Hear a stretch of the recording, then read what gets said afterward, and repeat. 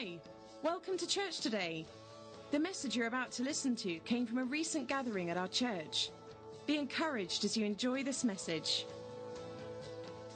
I keep coming back, like I said last week. I just simply point these words out that are in this eternal book. These words will never change. And Jesus, it's His word.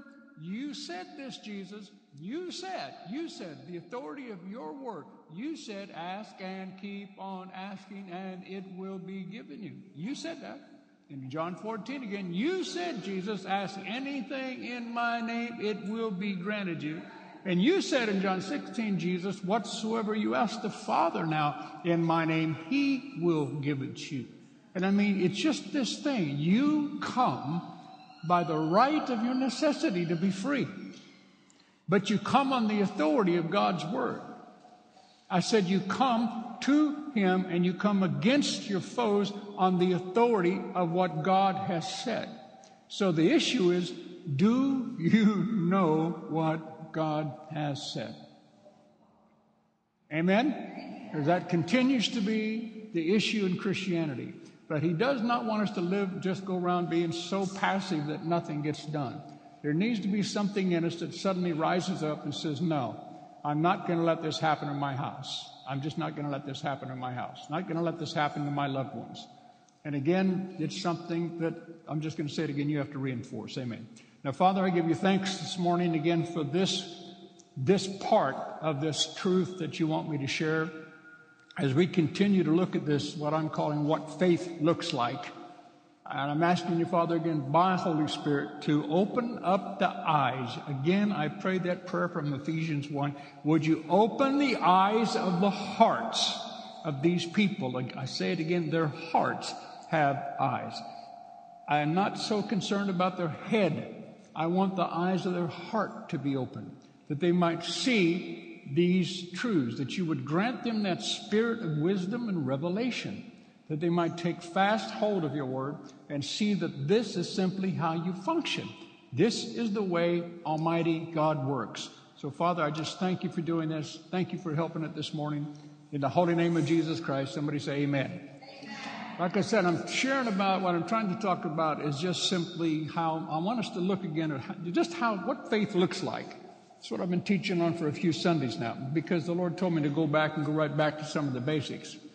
So go back to Romans 4. I want to read the patent scriptures that we're working with in these messages, if you will. But I want to say something else.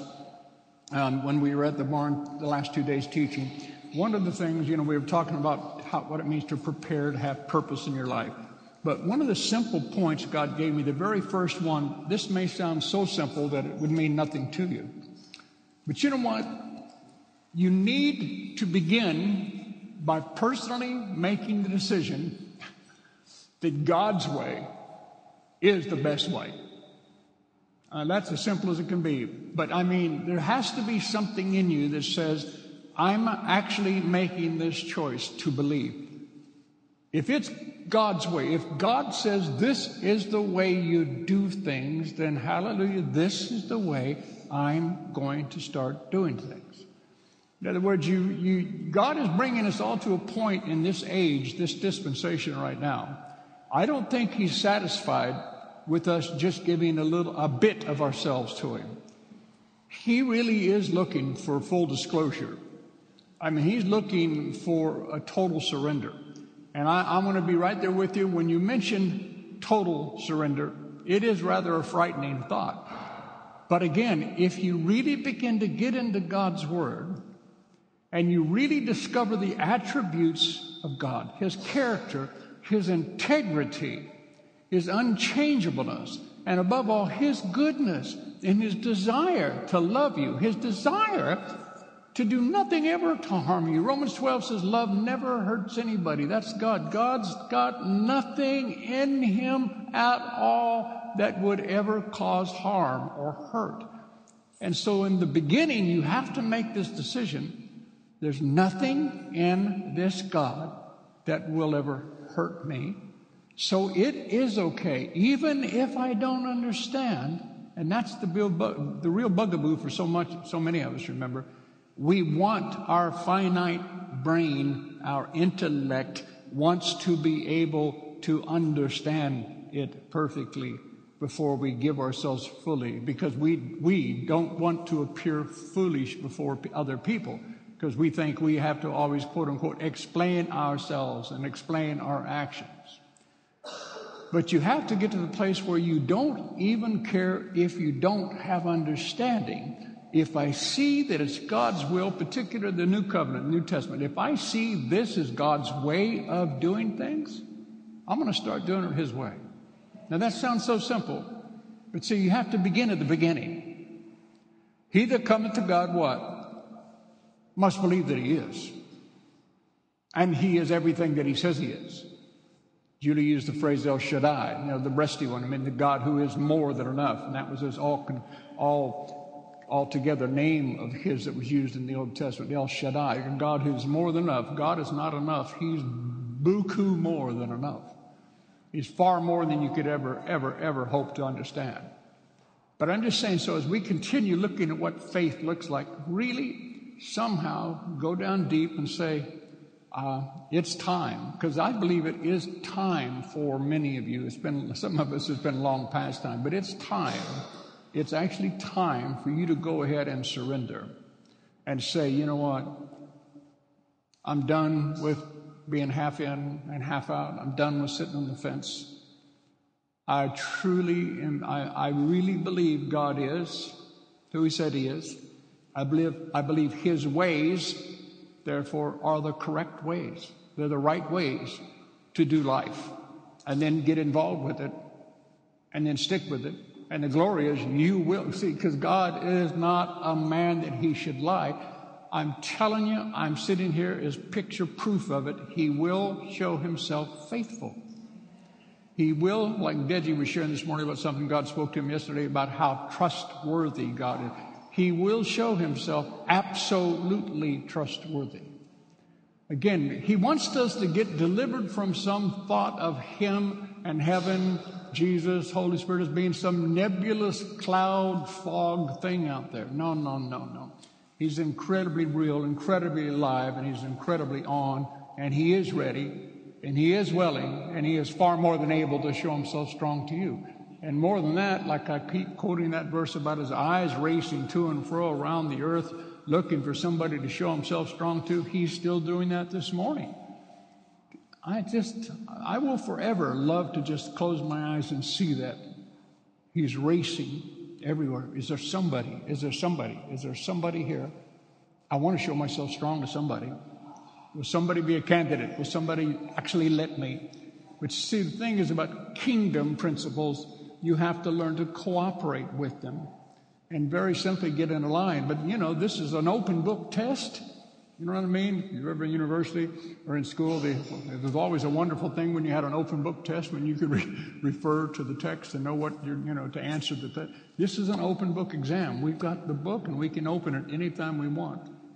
Is anybody here? And you can see it here.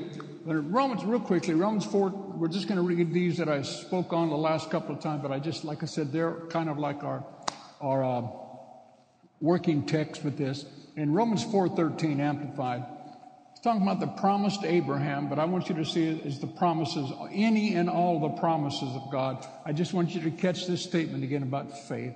For the promise to Abraham that he should inherit the world. This is the promise God gave to him, that he should inherit the world, that his children would be as many as the sand of the sea. It did not come through observing the commands of the law. In other words, it didn't come from obeying a list of do's and don'ts, right? Right? Achieving the promise, inheriting the promises of God, do not come from obedience to a bunch of rules. But this is the practice. He says, but it came through the righteousness of faith. Now, I go over this every Sunday just about, but the word righteousness, again, it means right standing. It means, in other words, how things work. This is how it works.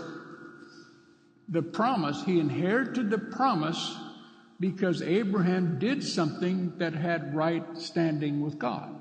This said, God loved that. He said, oh, that's the way I am. That's the way I work. That's what I look for. You came through that tool. You came through that spirit. You came through this thing called belief, faith. He said, so I'm going to give you this right standing. I'm going to give you right standing. I love when Julie, like I said, I bought her this Passion Bible. And in Romans 4:3, there where it talks about how God...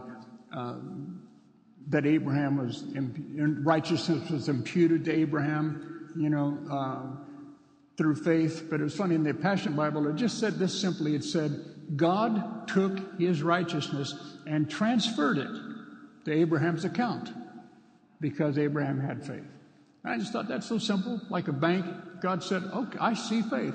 Okay, guys, Michael, Gabriel, transfer righteousness to his account. But see, the thing is, that's the issue why we're going to teach on this more and more and just make sure we at least got this principle down. This is one of the first principles of the Scriptures. Hebrews 6:1, one of the basic fundamentals of all faith towards God. He said promises get transferred to people when they give me faith. Okay? I'm trying to think about the simplest way to say this. So again, that's what it says. It says Romans 4:13, the promise came through the right standing, that is faith. When you walk by faith and not by sight. Faith. And remember Hebrews 11:1, faith is the substance of things hoped for, the evidence of things not seen. Why don't I actually put Hebrews 11:1 up real quick in the Amplified, if you don't mind, John. Let's just read it from there, too, so that you can see it. This is one of the basic teachings of all faith message, but it's very, very powerful. Now, look at that. Faith is the assurance, the confirmation, the title deed. Anybody know what a title deed is? Like to a house, a car. When you pay for something, when it's paid for entirely, they will give you the title deed for something. Now, even let's say, the one time, I remember when my father bought a brand new car. He paid for that car totally, but the car wasn't delivered yet, but he had a title deed. So he came home and showed us kids one day, and my mom said, look, we have a brand new car. And of course, I looked outside to see it in the driveway. It wasn't in the driveway, but we had it because we had the title deed. Got it? And see, God says through here, this is the power and the importance of faith. He said, faith is what we need to see. When you have real living faith, faith becomes the title deed. In other words, it's the thing that makes you know. And this is what pleases him. When you know something before it's manifested. I said when you know something and you believe it before it's manifested. Listen, you've already lived by faith in that you're here, I assume, because you are saved. You're born again because you believed in Jesus, whom you've never seen. You've believed in God, who you've more than likely never seen. Well, the Bible says no man hath at any time seen God. But see, you've already believed in something you haven't seen. And if you really are honest, there's already been a manifestation of things change in your life, right?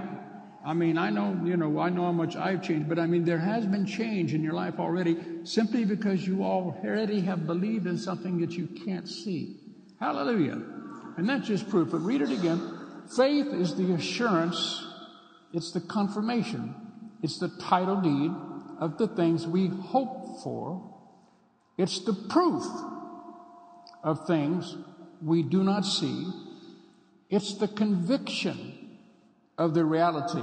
And then this wonderful phrase, faith perceiving as real fact what is not revealed to the senses.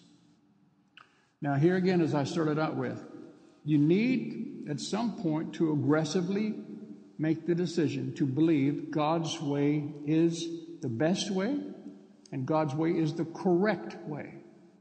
Now, when God says this scripture was God-breathed, will you agree with me about that? All scripture has been given by God. So I want to go through another aspect before I go a little bit further. In Psalm 89:34, I want to put that up real quick. We're all pretty familiar with this one, but just really catch this. I said last week a little bit, I talked about how perfect God is, and I'm going to read a few of those verses. But of course, Psalm 89:34 is where God says, "My covenant will I not break. I will not alter that which has come out of my lips." Now, he means that. But that should give us hope. That should give us great peace. He will not change what has come out of his mouth. This is why you can trust in him when you have seen what he has spoken about you or to you.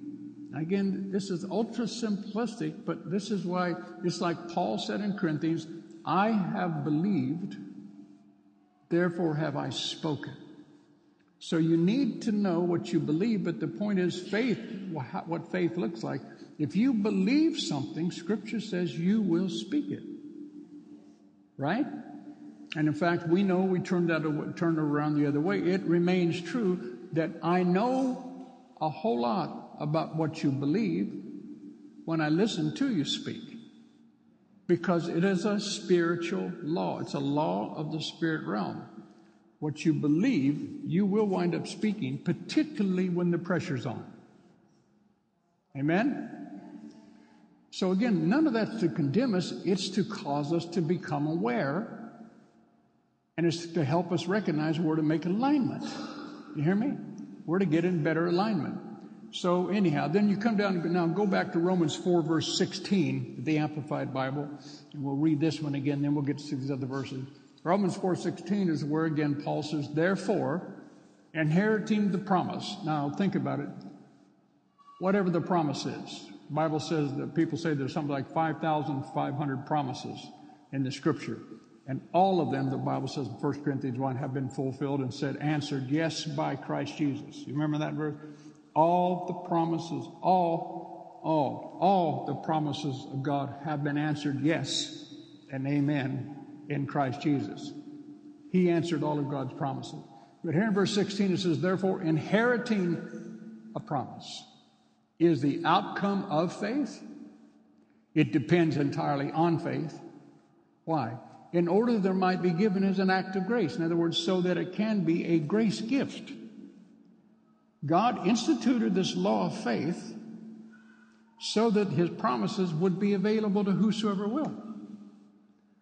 In other words, it wasn't, he knew some people have a greater strength in their will, whatever, they can do more and do whatever, but he said, I want to take the whole game of having to do stuff out of the picture. I want my promises to be available to you through a grace gift. And it's called faith. This is the work, Jesus said, that you believe. All I'm asking you to do is believe. I'm not asking for you to figure it out. I said I'm not asking for you to figure it out. I'm asking that you go beyond your head where you figure, and you go into your heart where you believe, or you make a decision. Belief does come first as a part of a decision. So therefore, inheriting the promise is the outcome of faith and depends entirely on faith in order that there might be given as an act of grace so it can be made stable and valid and guaranteed to all his descendants, not only to the devotees and adherents of the law, but also to those who share the faith of Abraham, who is thus the father of us all. Okay. Now, I turn to Deuteronomy 32:4, if you would, or if you want to put it up. I just want to speak to this. Last week, like I said, when I was taught on the tithe a couple of weeks ago, from Robert Morris's message, you remember I shared from his teaching something, and it really impacted me, this thing about how he said that, God doesn't think. Do you remember? And he said, now I know immediately people say, well, in Isaiah it says, my thoughts are not your thoughts. But he said, but yeah, that's true, but it proves what he's saying. God doesn't think. Now stay with me again for a moment. It's okay, teaching comes by repetition. You got to say things more than once. God doesn't think like we think. Do you remember why? Because human beings, we think to figure things out. Right? I said we think to try to figure things out. God doesn't have to figure anything out. I said God doesn't have to figure anything out. So see, he doesn't think like we as humans think. If he could change, he could become better. But he can't change. He's omniscient. It's also called the immutability of God. He cannot change. Excuse me, the immutability of God. He cannot change. Again, why? Because if God could change, he could become better. But it's impossible for God to become better because he's already perfect. Again, omniscient, omni, all, science means knowledge. He's all knowledge. So there's nothing that, like we think about stuff and go, it suddenly dawned on me. Let me tell you, God has never got up one morning and said, you know what, it just suddenly dawned on me. No. You know what I mean? He never has said, you know what, it occurred to me. No, because he's all. He knows all. Now, you really have to catch this. See, don't fall asleep right now. Because this is what births a living, vibrant, even aggressive faith. You make the decision, you begin to understand, my God is perfect. Therefore, like he said in Psalm 89, I never altered the thing. When he spoke perfect words. He spoke perfect truths. The spiritual laws he spoke to us about are perfect spiritual laws. He will never alter them. He will never alter them. He will never alter them because he knows that's what works, because he made them work, because he put the truth in motion. But he can't force you and I to take and receive them as truth. But that's his hope. That's his eternal hope. Will you receive, this is how I do things? Will you understand I'm not trying to keep anything from you? In fact, I'm showing you how to have an open book test. This is how you succeed. Do these things. Keep these ordinances. Understand my precepts. Obey them. And you will see all this good happen. Now, it's as simple as that, isn't it? Come on, wake up. Does anybody say, yeah, please, thank you, and But in Deuteronomy 32:4, again, I just want to look at a few verses about his perfection. But in Deuteronomy 32:4, it says, he is the rock. His work is perfect. I want you to be able to say perfect with a really loud sound on the P. Perfect. I want you to get to the place where you're beyond hoping and you make the decision. My God is perfect. He's perfect. His words are perfect. In other words, see, I can trust this because it's perfect wisdom. I said it's perfect wisdom. He is the rock. His work is perfect, for all his ways are law and justice, a God of faithfulness without breach or without deviation. Just and right is he. He will not change. The Bible said he's not like an eclipse. He's not like a sun that was shady one day and not shady. There is no variableness. There's no shadow of turning with him because he's perfect. He's absolute. It is so. It is so. All I know is the more you meditate on this, the more, again, faith just comes. Like I said, whether me praying for my friend or you praying for your situation, whatever, you just realize, wait a second, like I said in the beginning, see, I'm knowing this stuff now, and I have faith because I know that it's the authority of his spoken word that's perfect, that can never change. See, I have this faith. I'm coming to you, heaven, about this situation on the authority of this word that will never change. It will never change. It's perfect. It was spoken by him who is perfect, who never changes, who never will alter that which has come out of his lips. He's perfect. This truth is perfect. I can put this perfect law in my mouth and it will do what you said it would do, because in Isaiah you said your word in my mouth would produce. You said that your word will never return unto you void. It will fulfill. It will fulfill. It can't not fulfill. See, that's what you have to see. Corn seed will not ever bring anything forth but corn. Wheat seed will not ever bring anything other than wheat, because God's instituted it that way. And He wants us to be like little children and say, God, no, this is true. Well, it doesn't look like it. I don't care what it looks like. This is true. This is true. And it's like you've heard me say years and years, you have to understand the difference between something that is momentarily factual. It's a fact. You have to be able to understand the difference between fact and truth. You have to know that facts can change, but truth never does change. Right? Really? Therefore, we do what Paul said. We look not at the stuff that's changeable. I look not at that which is temporal, because those things can change. He said, but I keep my eyes on that which is eternal, which is deathless and everlasting. Hallelujah. Psalm 18:30. Similar, it says, as for God, His way is perfect. The word of the Lord is tested and tried. He is a shield to all those who take refuge and put their trust in Him. He's perfect. I just want to get this into your head. Turn to your neighbor and say, He's perfect. Go ahead. At least 3 or 4 times. He's perfect. I'm telling you, He's perfect. Even the Hebrew word for perfect, it's this Hebrew word, it's transliterated into English, it's tamim. It's T-A-M-I-M, or it's pronounced like T-A-M-E-E-M. But the literal definition of the word says, to be incontestable and absolutely free from objection. Hallelujah. Perfect. God's word is incontestable. Nobody can bring a contest against it. And it's absolutely free of any possibility of objection, because God hath spoken it, and it is so. Hallelujah.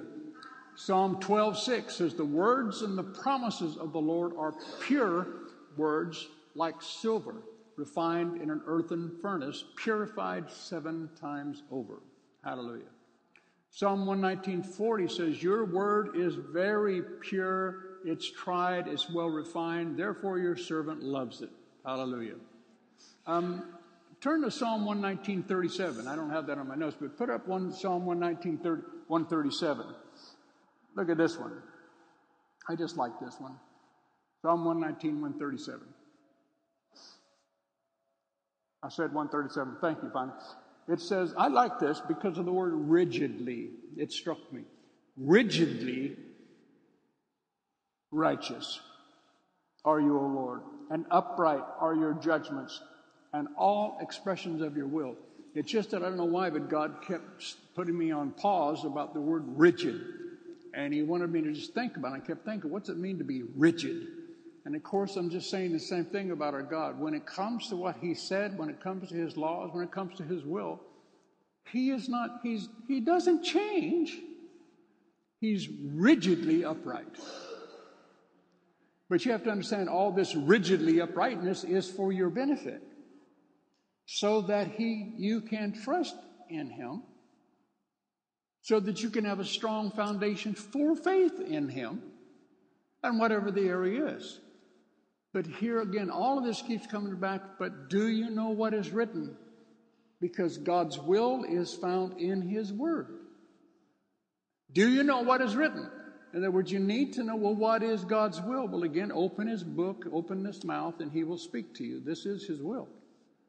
And again, I say it all the time, this is why you stay in the New Testament more than anything else, because you see His current will right now in this new covenant that we all live in right now. This is the will of God. This is the will of God. This is the will of God. Now, I know people, I think I may have mentioned this last, but a lot of people want to know other areas of, well, what's the will of God for my life in this area, or what's the will of God in my life in that area? Well, what I had to learn a long time ago is this: if you're looking for the will of God in, say, this particular area, I guarantee you'll never understand that as clearly as you need to until you go ahead and obey the known will of God that you find in the book. See, if we're being disobedient to the known will, we don't need anybody to ask us. We know it's because we can read it. This is the will of God. This is the will of God in Christ Jesus, giving thanks. Giving, tithing, being kind, walking in love. I know that's the will of God. But if I won't even do that, If God sees this in me, He says, if you're faithful over little things, I'll make you faithful over much, remember? So He watches. That's just the way it is, guys. He does love us, but He watches. He's a real Father. He's a Father that deals out responsibility and waits to see if you'll accept the responsibility so that He can, release the authority that goes along with acceptance. But if we don't accept responsibility, neither will He pour out authority. So He gives us little things, and He proves us with things that are good. Here's something good. And that's what I said, even the spiritual things. Love. Will you be kind? It's so amazing to me how difficult it is for some people just to be kind. And yet kindness is one of the greatest gifts on planet Earth when you actually find it. Somebody that just is kind. It's easy to be kind. Some people go out of their way to be unkind. I think to myself, my God, how sad their life must really be if they live like that. And we've all met people like that. It's just you actually hurt your heart. There's just nothing. But I'm just saying, so, it's like I heard Bill Johnson say, when he said, what's God's will? Well, Jesus said to His disciples, He said, heal the sick, raise the dead, cast out demons, and heal the lepers. And he said like this, he said, somebody said, what about whom I'm supposed to marry? He said, I want to get married. I want to know the will of God for getting married. He said, that's okay. Just go ahead and get married, but then heal the sick, raise the dead, cleanse the leper. You know what I mean? Whatever it is. I want to play an instrument. Well, go ahead and play that instrument, but in the meantime, heal the sick, raise the dead, preach this gospel. In other words, what's the known will? Let's do the known will of God, and you'll find all the other areas getting less and less gray. So that's just simple. So I'm going to be kind. I'm going to be thankful. I'm going to be grateful. I'm going to be an encourager, as I continue to say in this church. Every single Sunday, for that matter, every day of my life, I like to find somebody to encourage. Even John Vinsel back there, John, who works in the office with us, he comes in. I even find a way to be encouraging to John. See, because I walk by faith. Right, Jules? Yes. Sorry, she won't agree. And John, the other day, he even encouraged me. I fainted. I literally almost fell off my chair. He encouraged me because I finished my Love Walk book finally. And I'm letting him read it. And he actually brought me a word of encouragement. Anyhow. But encourage people. Do the known will of God. Do you hear me? Is there anybody still here? Whatever. So, again, but look at the thing about faith, though, is that we want everything to happen immediately because that's our human nature. But I just want to, before I jump to another area here, I want you to put up Psalm 106:13. 106:13. This is the verse I used a long time ago. Look at this verse. But they hastily forgot His works. Listen, they did not earnestly wait for His plans to develop regarding them. Wow. Now, haven't we all been there at times? See, there's something, our God, again, like I said, you have to believe that He's, rigidly upright, He's perfect in all His ways. I'm sorry. No, it's okay. I don't need any water. I just have a frog in my throat, as we say in America. I don't know how you get a frog in your throat. Anyhow, but you see, you have to believe God's ways are best. So the thing is, this is why you have to possess patience. In your patience, you possess your soul. You have to understand patience. But most of us have paid the price, sadly, for moving ahead too quickly. We did not allow God's plans to develop in our life. We knew that God couldn't do it by Himself. We knew that the Holy Spirit needed help, right? The Holy Spirit needed our help. And so we got involved in it, and we thought, we'll help God along, and we'll help the Holy Spirit along because He's just not, maybe, might have been a bad day, whatever. But no, see, that's right. The promise is coming to pass. It's like I said, all of them, it says, but you have need of patience, that after you have done the will of God, you might inherit the promise. That's Hebrews as well. Now, did you really hear that verse? But you have need, it says, first of all, cast not away your confidence, because it has great recompense of reward. But you have need of patience, that after you have done the will of God, you might receive the promise. So the issue is patience. And this is why, again, it's so simple when you understand that this is why you have to lay hold on eternal life as well. Now, all these are deep, but they're all there for you to take. You need to develop a revelation of eternity. You that are born again have already received eternal life. Is that what Scripture says? Yeah. You already have eternity. Well, that God kind of thinks that should make you rejoice once in a while. You have eternal life right now. So again, like I say, your train ticket's already been punched. You see, no matter what else happens in your life, you really got to, no matter what else happens in your life, your destiny's secure. You've already made it. I said you've already made it. God never changes his mind to whom he sends his call. You will reside in heaven in bliss for the rest of your eternity. Hallelujah. So what that does to me, it makes me look at things down here as best I can through that filter so I don't faint in my mind. Father, I know I want this to happen right now, but you know things I don't know. And I'm simply going to be patient. And none of us like being patient, let's be honest.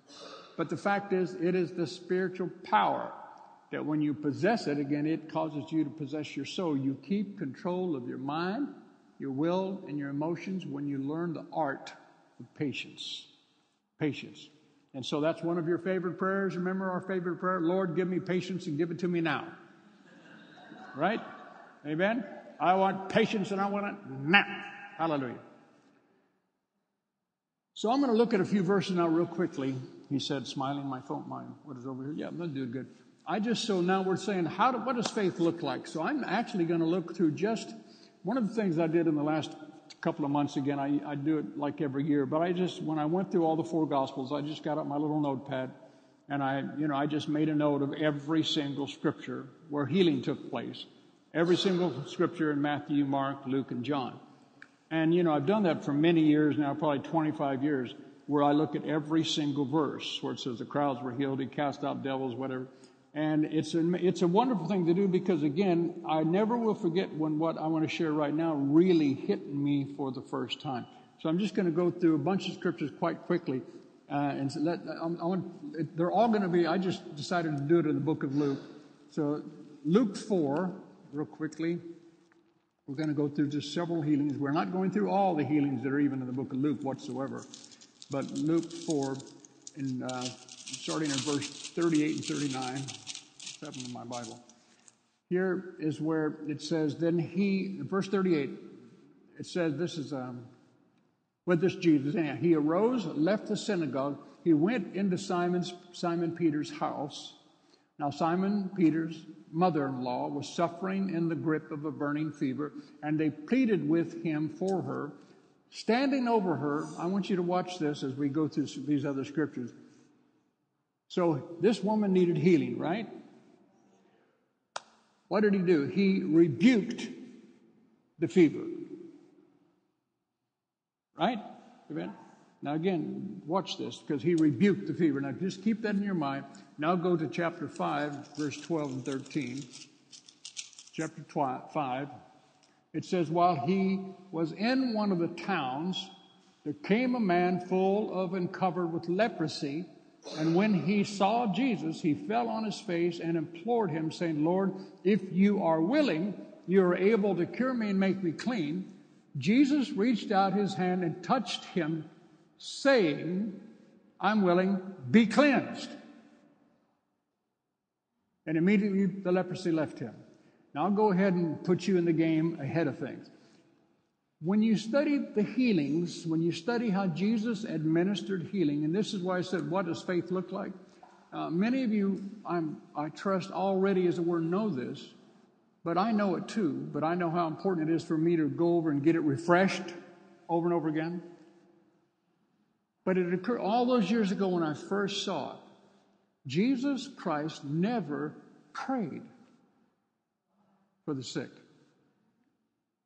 He spoke to the sick, or he spoke to the sickness, like he rebuked the fever, or he spoke to the devils. He cast them out with his words. But see, again, I want to go over these. That's all we're going to do this morning. But I want you to catch this for yourself. What does faith look like? Well, in the hands of Jesus Christ, who is the Son of God made manifest, Jesus saying, if you've seen me, you've seen how the Father works. Catch this. We pray about things that we should be speaking to. But we pray about them thinking we're being very spiritual, and hardly anything happens.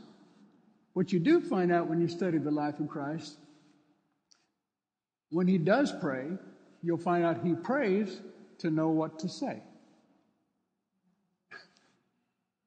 Now, I'm asking you, like I tell everybody else, I used to quote from Acts 17:11, those in Berea were more noble than those in Thessalonica in that they received the word with readiness of mind, but they searched the scriptures daily whether or not those things were so. So what I'm asking you is search them for yourself. But see, you have to catch it to you. You won't catch it from what I know.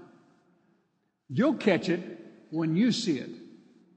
One of the things I heard somebody say a while back that really hit me, when you're going through, I don't think I mentioned this last week, but when you go through when Nebuchadnezzar, the kings, and you see the pride that's in the midst of these kings, Nebuchadnezzar and his son Belshazzar, and I forget the next one after that.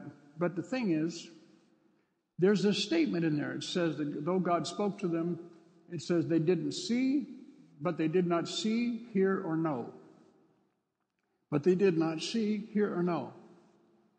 And what caught me was this: you can see, but not look. See, in church, in other words, remember Moses when he saw the bush aflame with light, or on fire? It says he turned aside to look. Now, this is the issue with a lot of us. Now, you got to catch what I'm saying. Hear me in the spirit right now. A lot of people come to church and I see that, but they don't look. You hear what I'm saying? They don't persevere. They don't look into it enough until the image is formed. A lot of people hear, like right now, faith comes by hearing. A lot of people hear, your physical ears, your eardrum is being tingled by the vibrations coming out of my mouth. But the question is, are you listening? So the churches are full of people who hear, but they don't listen. Then the final one is know. It's like, how Jesus said, or rather how in the prophets like in Isaiah, it'll say that people honored me with their lips, but their hearts were far from me. Also, the issue is know. You can know, like if I ask you, what's Mark 11:22 say? A lot of you will know that it says, have the God kind of faith. But there's the difference between knowing what it says and learning. Because the proof of learning is obedience. The proof of learning is being a doer. So people see, but do not look. People hear, but they do not listen. And people know, but they don't learn. And that's what all of us and what we want all of our people to graduate to. Are you hearing me? In other words, see, it takes a little work. It takes some time. You don't go through this one time and get it all. You do know that, right? I mean, you're intelligent people. You know that. Your multiplication tables in school, they didn't teach you one day and that was it and never take you through them again. If they did, I wish I would have went to your school. But not that way in mine. Over and over and over and over and over again, you go through these basic things, but they are the foundation of having any mathematical skill. Learning the notes, the chords, playing a guitar, You have to go over them over and over and over again until something called muscle memory begins to take place, and you begin to just intuitively, it's like your hands know. David Powell on the keyboards, it's like suddenly your fingers it's like you know where to go. The sound somehow that you want to come out, somehow instantaneously at lightning speed is transferred from a willingness in the soul, an understanding of the spirit, to coming out of the pinkies of your hands, and your fingers come out, and this sound comes out of this instrument. That's an incredible miracle to me. It's amazing. But see, that's the same process for all of us. I want you to look at these things. I want you to listen to these truths. I want you to learn. Because otherwise you'll be in the same shape you were, like I told you the story when I used to minister in all these major penitentiaries in America because of me coming out of them, and how I always remember this one guy, Tommy Williamson. He was in Soledad State Penitentiary in Northern California. Soledad was one of the most violent prisons in all of America. And Tommy was like the man on the yard. He was like the baddest dude on the whole yard. This guy, nobody but nobody, I don't care what race, what gang, you didn't mess with Tommy. You just didn't. He was that kind of a guy. But I knew him in the old days, what have you, and so I get saved and I start doing prison ministry, and one day, I don't know if that's when, no, that wasn't, I was going to say Jamie, no, that was prison over here in England. But anyhow, I forget, we were with a couple of people on the team. And anyhow, long story short, I walk up and they'd walk you through. I went through the gates, went through the gun towers, went through all that area and came in, with pleasant remembrances of my earlier days. Hi, Mr. Gun Tower, But anyway, I came up and there's several fences and I saw Tommy way off in the distance, several guys sitting around. And I put my hand and I yelled at him. Now you have to understand what this would have been like. You'd have to put yourself.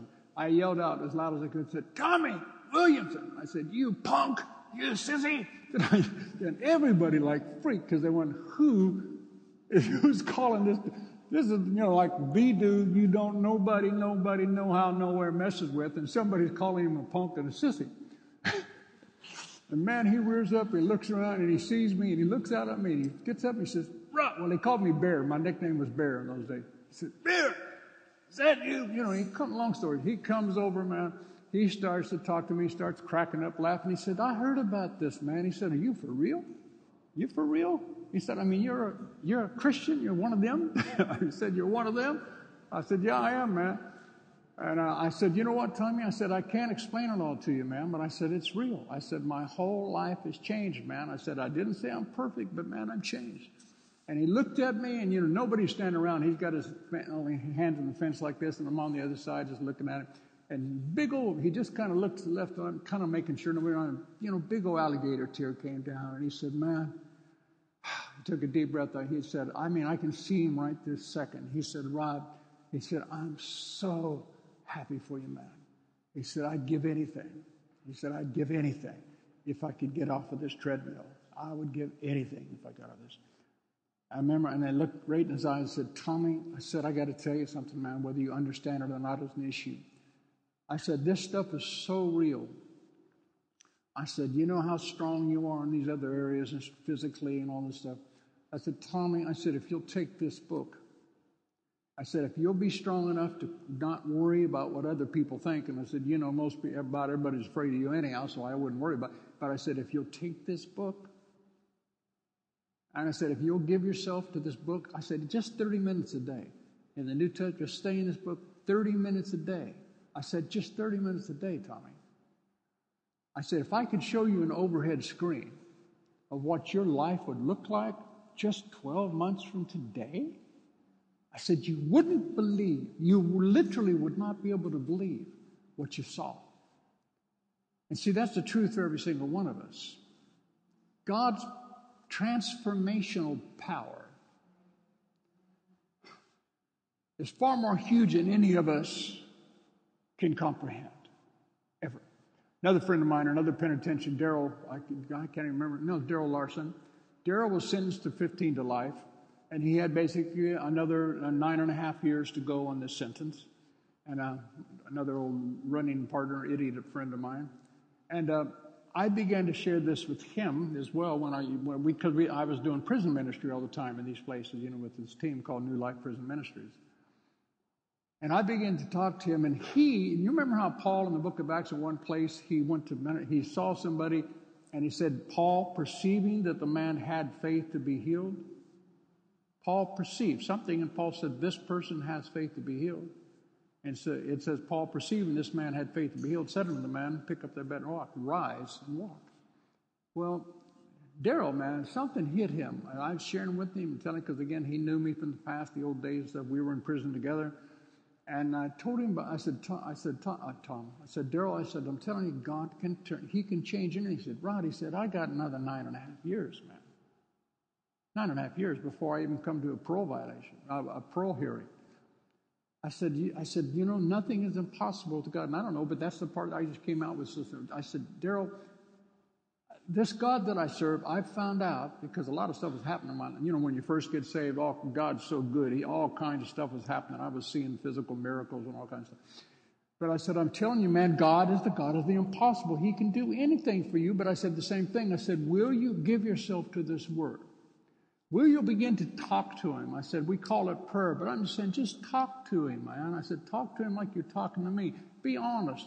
Bleed your heart out to him. Talk to him. I said, you know, when you put your head down on that pillow in that cell, you know, just turn your head away from the walkways and, you know, those days, those days like there was a two-man cell. I said, turn your head away from the other cell, the other bed. And I said, just talk and start talking. Just talk and be quiet with talking. But I said, really tell him your heart. Because I said, I know that you've changed. I said, and he was an incredibly changed man. Well, long story short, I don't want to take all morning. He had another 9.5 years. I got a letter from him, full 9 months, 10, mine may have been a year later, long story short, saying, Rod, he said, they're allowing me to go to a specialized parole hearing based upon blah, blah, blah, blah, blah, some law that Ronald Reagan passed. Anyhow, within 20 months, the guy was paroled and set totally free. Now, you have to understand, in this penitentiary system in those days in California, no. The answer was just no. Flat out, no. That's Charlie Manson days, you know, Helter Skelter and all that kind of stuff, you know, all the killings and all that jazz. And anyhow, God just cut 9 years, actually 8, I think it was 8 years and 9 months, cut 8 years and 9 months of absolutely petitioned by the judges of the state of California that he would stay in there, but God said no and took him out. And I'm just saying, see, I've watched God move in so many different areas. And see, what you begin to learn by this is something called, well, you know what? I know God can do anything where he finds living faith. Remember Luke 18, but when the Son of Man returns, will he find persistence in faith on the earth? So again, let's finish a few scriptures here, then I'm going to let you go home. We went through, I forget the last one we went through was, I think, the leper healed in chapter 5. Now look in chapter 5 again on verses 18 through 25. Luke chapter 5, verse 18 through 25. Behold, some men were bringing on a stretcher a man who was paralyzed. They tried to carry him in and lay him before Jesus, but finding no way to bring him in because of the crowd, they went up on the roof and lowered him with his stretcher through the tiles into the midst in front of Jesus. Verse 20, and when he saw their faith, it says in the King James, Amplified says, when he saw their confidence in him. Now again, just catch these little things. Jesus sees faith. Faith, therefore, has in the spirit realm, listen, in the realm of the spirit, faith has tangibility. Faith is substance. We read in Hebrews 11:1. Is that right? Faith is substance. Heaven sees actual faith. This guy, this woman, believes. Remember Abraham? All human reason for hope being gone. He hoped on in faith, staggered not at the promise of God through unbelief, but grew strong in faith as he gave glory and praise to God. Didn't consider the deadness of his own body or the deadness of Sarah's womb. Human reason for hope, and that's what I said last week, remember? Understand, it doesn't mean anything to God for human reason to be gone, because God's bigger than human? Oh, come on. I'm trying to get you to wake up to something here, God. See, we get locked into this realm, this dimension. Human reason, you don't understand, Pastor Rod. Human reason is gone. It's gone. It's gone. God's, if you bring that to him, he'll go, what? What? What do you mean by human reason? I told you come reason together with me. I told you to reason together with me.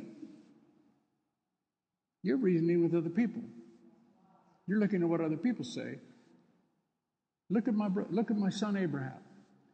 Human reason for hope was gone for him, but he hoped on in faith. And you remember the word hope in the Greek is elpis, elpis, and it literally means joyful expectation of the future. Joyful. So Abraham hoped on in faith. Now, Abraham so believed that he had this joyful expectation of the promise being fulfilled. And that's what faith looks like. So this is why it's difficult maybe for God to see real faith in us if we're all the time crying and whining and complaining. You hear me? About why something hasn't happened yet or it hasn't gone exactly like I wanted. But like I said, remember, wait for his plans to develop. He's possibly smarter than you. I know that some of you may not believe that, but just possibly, God is even smarter than you. It just takes, remember God, we say this every week, God's outside of time. We're the ones that get freaked out by time. God doesn't have time. One day is as 1,000 years to God. 1,000 years a day is nothing to him. He's outside that stuff. But down here, see, it just takes some time. It takes some time, a little time. It took a little time. But again, if you lay hold on eternity, a year is nothing. I said a year is nothing. These are spiritual laws. He wants us to see through eternity. All of these things taken together are what cause faith to be alive and living. Now, I said in the beginning again, I want to say it again. This is how God does things. So don't argue with me. Go to the book, go to the scriptures and see this thing. So seeing their faith, when he saw their confidence in him, verse 20, springing from their faith, he said, man, I love this. He said, man, your sins are forgiven you. Remember, the guy needs healing, but Jesus, he likes to blow. He said, your sins are forgiven you. And the scribes and the Pharisees began to reason and question and argue, saying, who is this man who speaks blasphemies? Who can forgive sins but God alone? Well, they didn't know they were talking to God alone. Verse 22, but Jesus, knowing their thoughts and their questionings, answered them and said, guys, why do you question in your hearts? And I learned verse 23 is a hallmark verse in Scripture. Jesus said, which is easier? To say, your sins are forgiven? Or to say, arise and walk? Which is easier? See, what you have to understand, well, Jesus, let me go ahead and read. Which is easier? Verse 24, but that you may know that the Son of Man has the power of authority and right on earth to forgive sins. That you might know that the Son of Man has power to forgive, oh God. But that you might know that he has the power to forgive, he turned to the paralyzed guy and he said, I say to you, arise, pick up your stretcher, go to your house. And instantly the man stood up before them and picked up what he'd been lying on, went away to his house, recognizing, praising, thanking God, hallelujah. Now, there's so much in this passage, like I said, if we could teach this one passage, say at least all Sunday morning. But catch this, Jesus said, which is easier? And this is something you and I have to receive as well. Which is easier, to say your sins be forgiven thee, or to say arise and walk? What he says when he says which is easier, what he says is, guys, they're both just as easy. You know why? Because the power that forgives is the same power that heals. The power that heals is the same power that forgives. Often in Scripture, when you study healing, you'll see forgiveness and healing go together. So again, this is just something we learn from. that you might know that I have the power to forgive, be healed. Arise. Think about that. This is why, wow, Rod's going to keep himself from strife. I'm going to stay in a state of forgiveness. I'm not going to let somebody else's dumb actions diminish the power of God in my life. And I'm sure not going to hold on to something that somebody did to me, because they'll just do it again. Other people, in this world, people will hurt you. And you've got to get aware of that, and you just have to get bigger than that. I've always said, you've heard me say it 1,000 times, somebody makes the choice to be the bigger person. Just be the bigger person. Forgive. Who cares? Forgive. Because remember, I want to be connected to heaven. I want to be more connected to eternity. Why do I want to limit myself by being in unforgiveness? So he said, listen, the same power that heals is the same power that forgives. Which is easier? You're forgiven? Be healed. I love Jesus. Jesus had a bit of an attitude about it. You know what I mean? I like it. But again, how does the guy get healed? And again, because I want to keep on this one point. He said, in verse 24, he turned and he said to the paralyzed man, I say to you, arise. Now again, I want you to keep saying it. Did he pray for him? Huh? What did he do? He spoke to it. He spoke to him. Oh my gosh. Just real quickly, chapter 6, verses 6 through 10. Well, I'll probably stop earlier because I've done enough. Chapter 6, verse 6 through 10. And it occurred on another Sabbath that when he went into the synagogue and taught, a man was present whose right hand was withered. And the scribes and the Pharisees kept watching Jesus to see whether he would actually heal on the Sabbath. I mean, these guys were sick.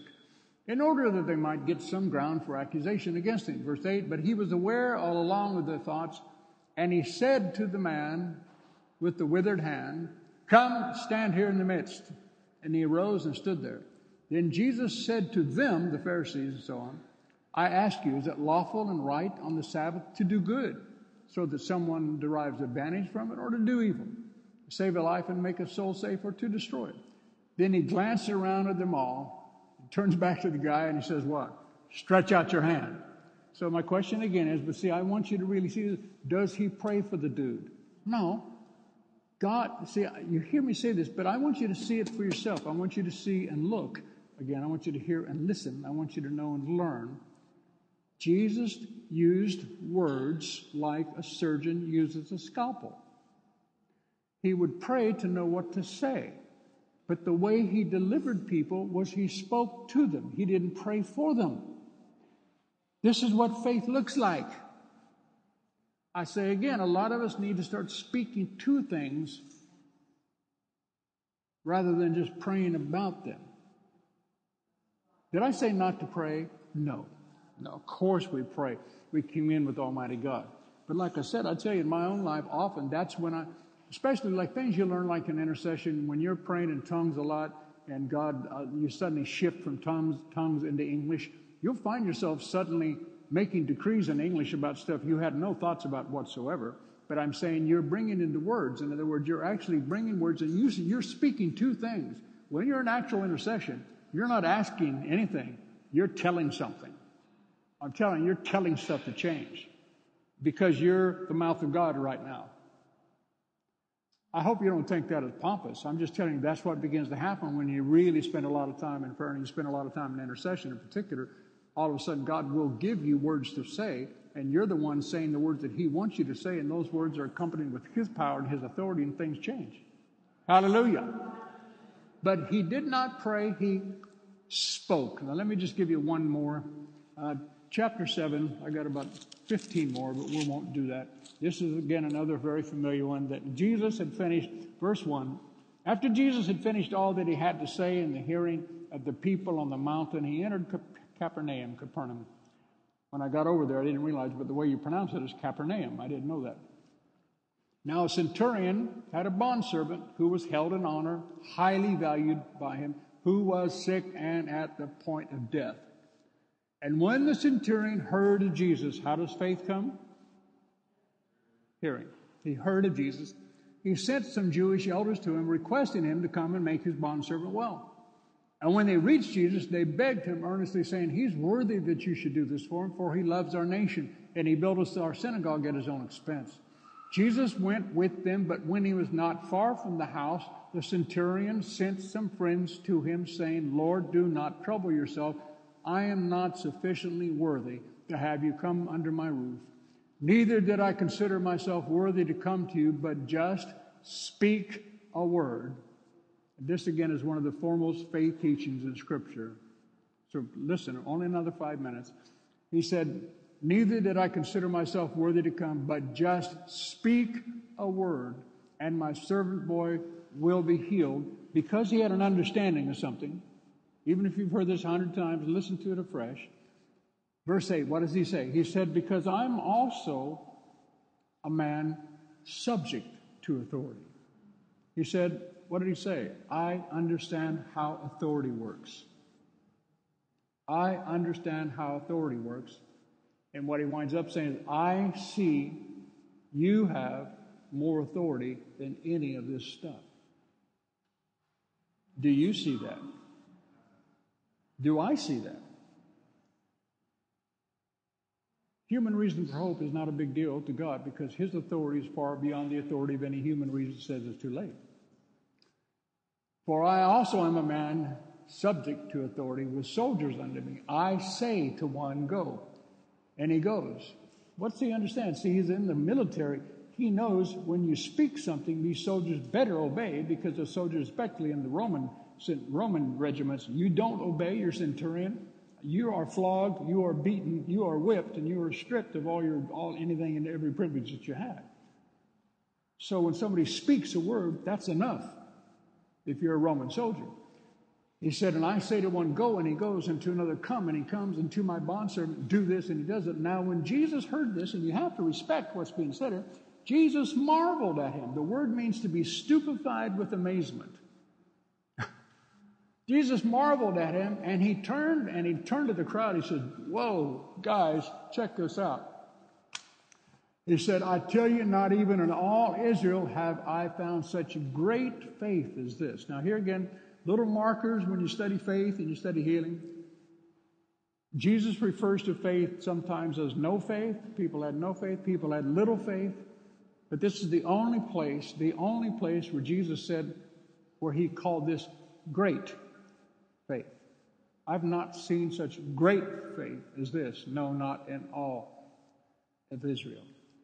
And when the messengers, verse 10, who had been sent, returned to the house, they found the bound servant who had been ill quite well again. Soon afterward, Jesus went, I don't want to go to that one. Well, maybe, no. But anyhow, the whole point is, Jesus simply responded, and this is another thing now, well, maybe I'll teach in the next couple of weeks. You'll find Jesus responds to where we release faith. And this is another thing we're going to have to talk about. How do you release faith? Well, it's with the belief in your heart and the words of your mouth. But you need to see this. Jesus responds to where you release faith. This is why you need to consider it before you release your faith, because you need to ask yourself, am I going to be able to hold fast to this profession? In other words, do I actually believe it? Because you need to profess what you believe, not what you hope for. And actually, I'm going to read the next few bits just real quickly. Verse 11, soon afterward, Jesus went to a town called Nain, and his disciples and a great throng accompanied them. Verse 12, just as he drew near the gate of the town, behold, a man who had died was being carried out, the only son of his mother. She was a widow, and a large gathering from the town was accompanying her. When the Lord saw her, he had compassion on her, and he said to her, do not weep. And he went forward, and he touched the funeral bier, and the pallbearer stood still. And he said, now this is a dead guy, young man, I say to you, arise from death. And the man who was dead sat up, began to speak. Jesus gave him back to his mother. Profound and reverent fear seized them all, and they began to recognize God and praise and praise and praise. Hallelujah. So anyhow, I've got many more, but this is what I wanted to communicate this morning. What does faith look like? I want you to just really think on this. I want you to search it for yourself.